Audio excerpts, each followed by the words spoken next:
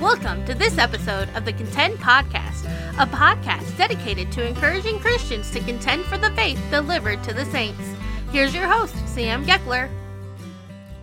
Alrighty, thank you for joining me for this episode of the Contend Podcast. I hope you had a wonderful Thanksgiving last week and a good time with friends and family and whatever you did. I hope you had a good time and that you remembered to thank God for what you had. And if you haven't listened to the Thanksgiving as a Way of Life mini-series, the 2-week series that we did last week and the week before, take a minute and listen to those. It's good to listen to those even when it's not the week of Thanksgiving, because we need to be thankful all the time. And I hope you'll just bear with me a little bit today during this podcast. I've been a little under the weather, so my voice is not what it normally is. I might be taking a couple sips of coffee during the podcast today, so just bear with me with that. So we had that couple-week mini-series with Thanksgiving, and they're just the past couple weeks, but we're going to jump back into our daily walk through the book of James today on this podcast, and we're going to get into that in just a moment here. But first, I have a couple news stories that I want to share that we can look at and maybe just talk about for just a second. One of them is less important, one of them is a little more somber and a little more important. The first one, last week, Saturday, was the Ohio State-Michigan football game, probably the biggest rivalry in sports, it's been called. And during the game, J.K. Dobbins, who is Ohio State's running back, scored 4 touchdowns, ran for 211 yards in the beatdown of Michigan. Go Buckeyes! As many of you know, I'm a Ohio State fan, so that's a good thing for me. But nonetheless, during after his last touchdown, one of the announcers talked about how that his mom was pregnant with him when she was only 18 years old, and she went to have an abortion, but then changed her mind. He said she went to the doctor because she was thinking about having an abortion, but changed her mind. That baby turned out to be that young man, J.K. Dobbins, who she calls her miracle baby. And that drew a lot of praise from pro-life activists and whatnot. Live Action tweeted, wow, CFB on Fox football announcer just shared that the mother of star at Ohio State player at J.K. Dobbins 22 walked out of an abortion facility and rejected abortion after becoming pregnant at 18. And so many people have praised this. I'm sure you've seen this story on Facebook or wherever it may be. But what a wonderful thing for us as people who value life and value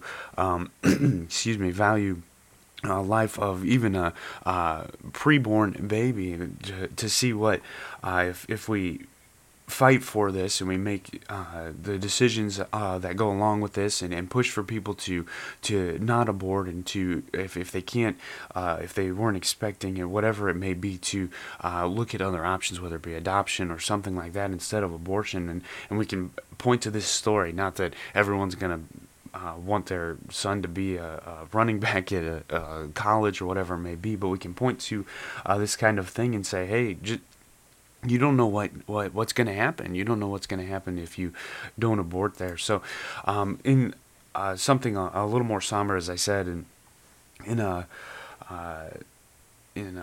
Faso in Africa, Muslim gunmen stormed a church this past Sunday and killed 14 people, including the pastor and several children. The attack took place in a village that I cannot even say the name. It's near Niger, in the east region of the small country there, and they sprayed bullets into the congregation, and the assailants fled on motorbikes. This post on ChristianPost.com reads, a security source told the outlet an armed individual carried out the attack, executing the faithful, including the pastor and children. On Sunday, the president of this place announced the news on Twitter and condemned, quote, the barbaric attack, and we see responses from different people coming out, people claiming that it was Muslim, people defending Muslims, and it says, according to the Africa Center for Strategic Studies, such attacks have quadrupled over the last 2 years in Burkina Faso and left dozens dead in this year alone. Additionally, an estimated 500,000 people have been forced from their homes amid the unrest, according to the UN. We see that this is a terrible thing that's happening around the world. Another couple instances, just to put this in perspective. In June, gunmen stormed a village in North Burkina Faso and ordered people who had been chatting outside to lie down. The armed assailants then executed 4 Christians found to be wearing crucifixes around their neck. In May, a Catholic church was attacked in the northern town of Dablo, I think, where gunmen also killed the pastor and 5 churchgoers, some of whom were church elders. Also in May, 4 Catholics were killed during a procession with the statue of the Virgin Mary. In April, a pastor of 5 churchgoers were killed in the northern part of the country. In February, a 72-year-old priest was murdered by jihadists at the border there. In the same month, a 54-year-old pastor was killed on the road between 2 towns. In September, the Catholic Charity Aid to the Church reported that Islamic extremists issued an ultimatum to Christian villagers in a couple of villages, and villagers were reportedly ordered to leave their homes within 3 days or convert to Islam. As a result, over 2,000 people have fled from those 2 villages alone. It's a crazy thing when we think of the world that we live in, where that people just go around killing people who have a different religion than them. We as Christians obviously don't condone anything like that, don't do anything like that.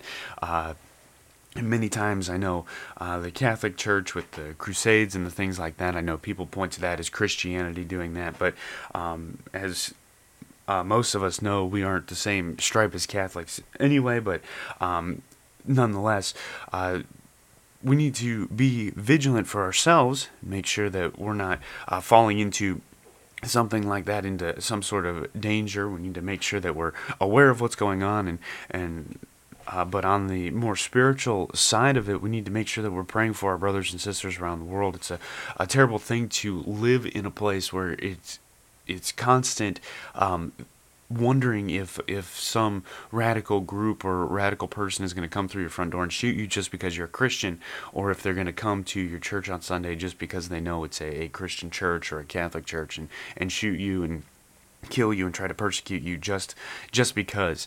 That's not a religion of peace, as it's been called, but that is a religion of terror, and it is terrorism trying to convert the world to their religion, which has much flaws in it, but I'm not going to get into that. So, with those 2 news stories being said and being talked about, let's jump into our daily walk through the book of James, looking at James chapter 1, verses 13 down through verse 21. So our verses, as I said, are verse 13 through verse 21. If you have a Bible and you want to follow along, that's fine. If you're driving, I would advise you not to follow along in your Bible. But nonetheless, I'm going to read just 3 of the verses, verse 13 down through verse 15. Then we're going to look at some things here that we can learn from this. Verse 13, starting here in James 1, it says, "Let no man say when he is tempted, I am tempted of God, for God cannot be tempted with evil, neither tempteth he any man. But every man is tempted when he is drawn away of his own lust and enticed.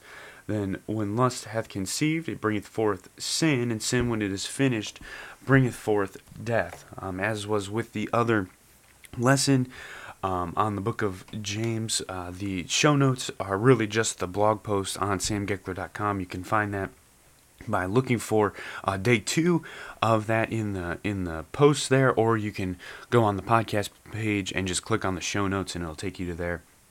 But something I want us to notice is that we are the people who end up getting us into temptation. The name of the blog post that I have here is "You're Your Own Worst Enemy," and I think that's a true thing. Look at verse number 14. It says, "But every man is tempted when he is drawn away of his own lust." In my Bible, I have those words. I put every man is underlined, and then I have he underlined and his own lust underlined. It's us that cause us to be tempted. That's basically what James is saying. He says, hey, you're the reason that you're tempted.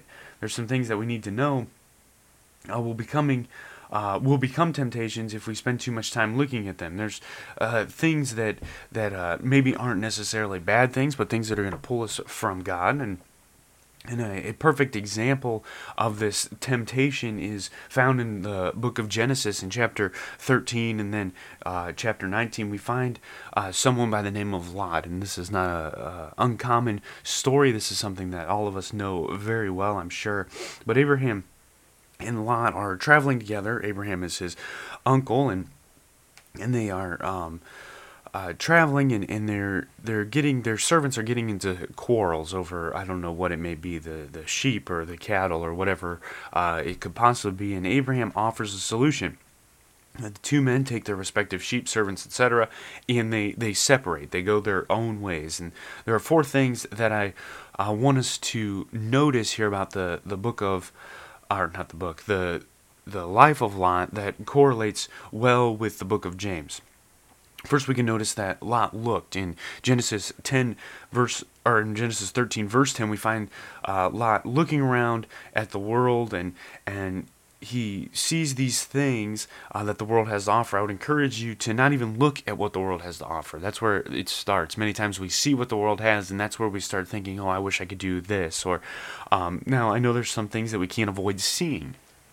But I encourage you, and I pray that you would keep yourself from playing the card of woe is me, I wish I had fill in the blank, or I wish I could do and fill in the blank there. So we see Lot looking at what the world has to offer, and then in verse 13, and then in verse chapter 13, verse 10, and then in verse 13 again, we see that Lot lusted. Not only did he look at what the world had, he started lusting after it. He saw that the plains of Sodom were well watered, as it says. I imagine him seeing the lush landscape around, and then making him desirous of the area of Sodom and Gomorrah and the cities around. I believe that we also can see another reason that we know Lot was lusting towards Sodom and Gomorrah. In verse 13, as I said, it says, and he pitched his tent toward Sodom. If you picture life in such a way that when you get up every morning, you see sin there, and then when you go to bed each night, you see sin is there. When you watch your children play, you see sin is there behind them. Then it's safe to assume that you're lusting after that sin. You're heading towards it. If you put your life in such a way that you're constantly looking at sin, then you're probably lusting towards that sin and wanting to go towards it. This lust turned into action, because the next time we see Lot in Genesis 19, he's a ruler or a leader in Sodom, sitting at the gate of the city. So we see Lot looking towards Sodom and then lusting towards Sodom, and next we see he ended up lingering in Sodom.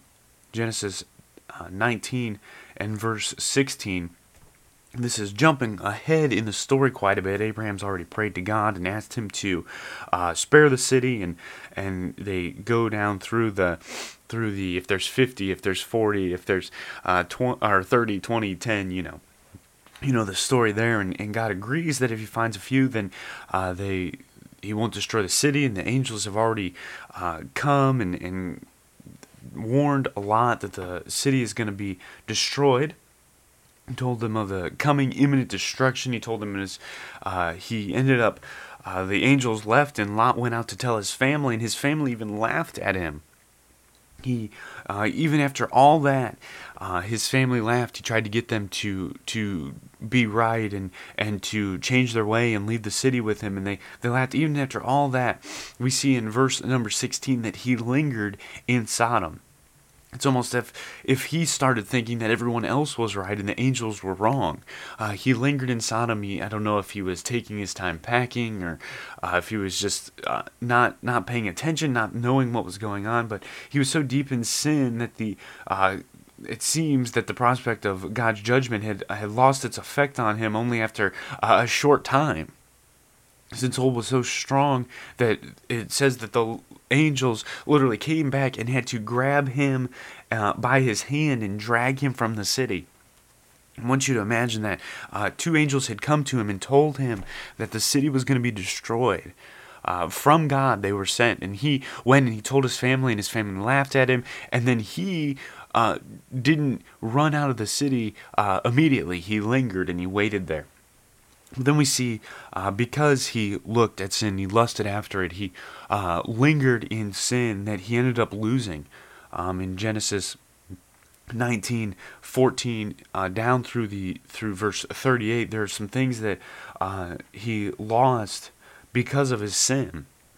We see he lost his influence. We kind of talked about that just a moment ago. He said, hey, this city's going to be destroyed, and his family just laughed at him. And he lost his fear of God. We see that also. I just mentioned that as he lingered in the city and didn't seem to count the fact that God was actually going to judge what was going on there. He lost his wife, as we know. She looked back and lingered for the city that she had known and was turned to a pillar of salt. He lost his children. You know the remainder of the story there. They lost all their fear of God as well, and the sin that they committed there. And the old saying is, sin will take you farther than you want to go. It'll keep you longer than you want to stay. It'll cost you more than you want to pay. And that's so true. And that's a very true statement. And it all goes back to how we're tempted and how we cause ourselves to be tempted.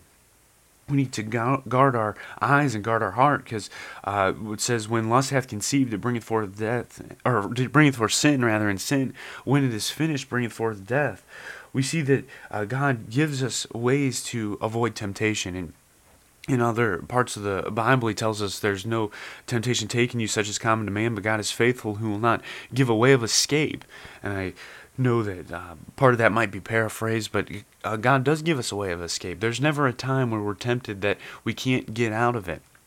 Any temptation that comes into our life, whether by us or by something we see accidentally or whatever it may be, there's never a time where God says, oh, this temptation, I'm not going to give you a way to get out of it. God always gives us a way out of temptation, but we need to make sure that we aren't being our own worst enemy, that we're not trying to do everything on our own, if you could think that way, but we're relying on God and asking Him to help us through the way. So let's not be like Lot. Let's guard our eyes, guard our heart, and not be people who are our own worst enemy and tempted. And when we are tempted, make sure we're relying on God and looking for that way of escape, not playing with sin as much as we can and then trying to turn, but as soon as we see that temptation coming, get out of it. So we don't end up like Lot, looking at sin, lusting after it, lingering in, and then losing because of it. Don't be your own worst enemy this week. Make sure you're not doing things that put you in temptation, but get out of temptation, because every man is tempted when he is drawn away of his own lust and enticed. And lust, when it hath conceived, bringeth forth sin, and sin, when it is finished, bringeth forth death. So let's get out of temptation and not be our own worst enemy. I hope you enjoyed that short look at the book of James there about temptation. Just one quick announcement before we go today. I'm running a little bit of a promotion. If you order a Contend t-shirt or phone case, I'm going to throw in a copy of either my book that I wrote, From High School to High Calling, or the CD that I have, the Family Favorites instrumental CD. I'll throw in one of those, and if you buy a hoodie, I'll throw in one of each, so you can either buy something. If you're giving it as a gift, then you can have a CD for yourself, or if you're buying something for yourself, you can have a CD or a book to give away to make good Christmas gifts. All of them do. With how we have those shirts printed, if you're wanting to get one for Christmas, you need to get your order in, because it does take a few days for the printer to get the order and then for it to get shipped out. So check those out. You can check out the shirts on the Contend website at samgeckler.com. Check it out under the store tab. You can find all the products there. I'd encourage you to take a look at them. Click on them and go to the actual printer site so you can look at the different variations, different colors there. Very cool things. We have some things in the works as well with those. So take advantage of that deal. The CD is a $10 value. The book is a $5 value, and you can get those for free if you order a shirt or a sweatshirt, you can get both of them. I'm going to make a little video about that tonight. So if you're watching this Friday or listening to this Friday morning, you'll know about it before the video comes out this evening. So go ahead and take advantage of that. And if you do order a shirt or a sweatshirt, message me on Instagram, on Facebook, on Twitter, or email me at contendpodcast@gmail.com. Let me know that you ordered it and what you'd like. I'll probably correspond with you for just a minute and make sure I have all your information. Sometimes I don't get those orders right away because they go straight to the printer. So let me know that you did. I can get my end of the things worked out as they're working on getting the shirt printed. So take advantage of that, as I said. And kind of on that same note, this episode has been brought to you by the book From High School to High Calling by myself, and you can pick a copy of that up at contendpublications.com. It makes a great Christmas gift for a teenager or maybe a young adult who's looking for purpose, or maybe just if you know someone, if you're a youth pastor, it's a great resource as well. So you can pick that up, as I said, at contendpublications.com, or you can order a shirt and get one for free. So go ahead and do that. And also, if you have any topic suggestions, any questions, comments about the podcast or the blog, email us at contendpodcast@gmail.com. It's contendpodcast@gmail.com.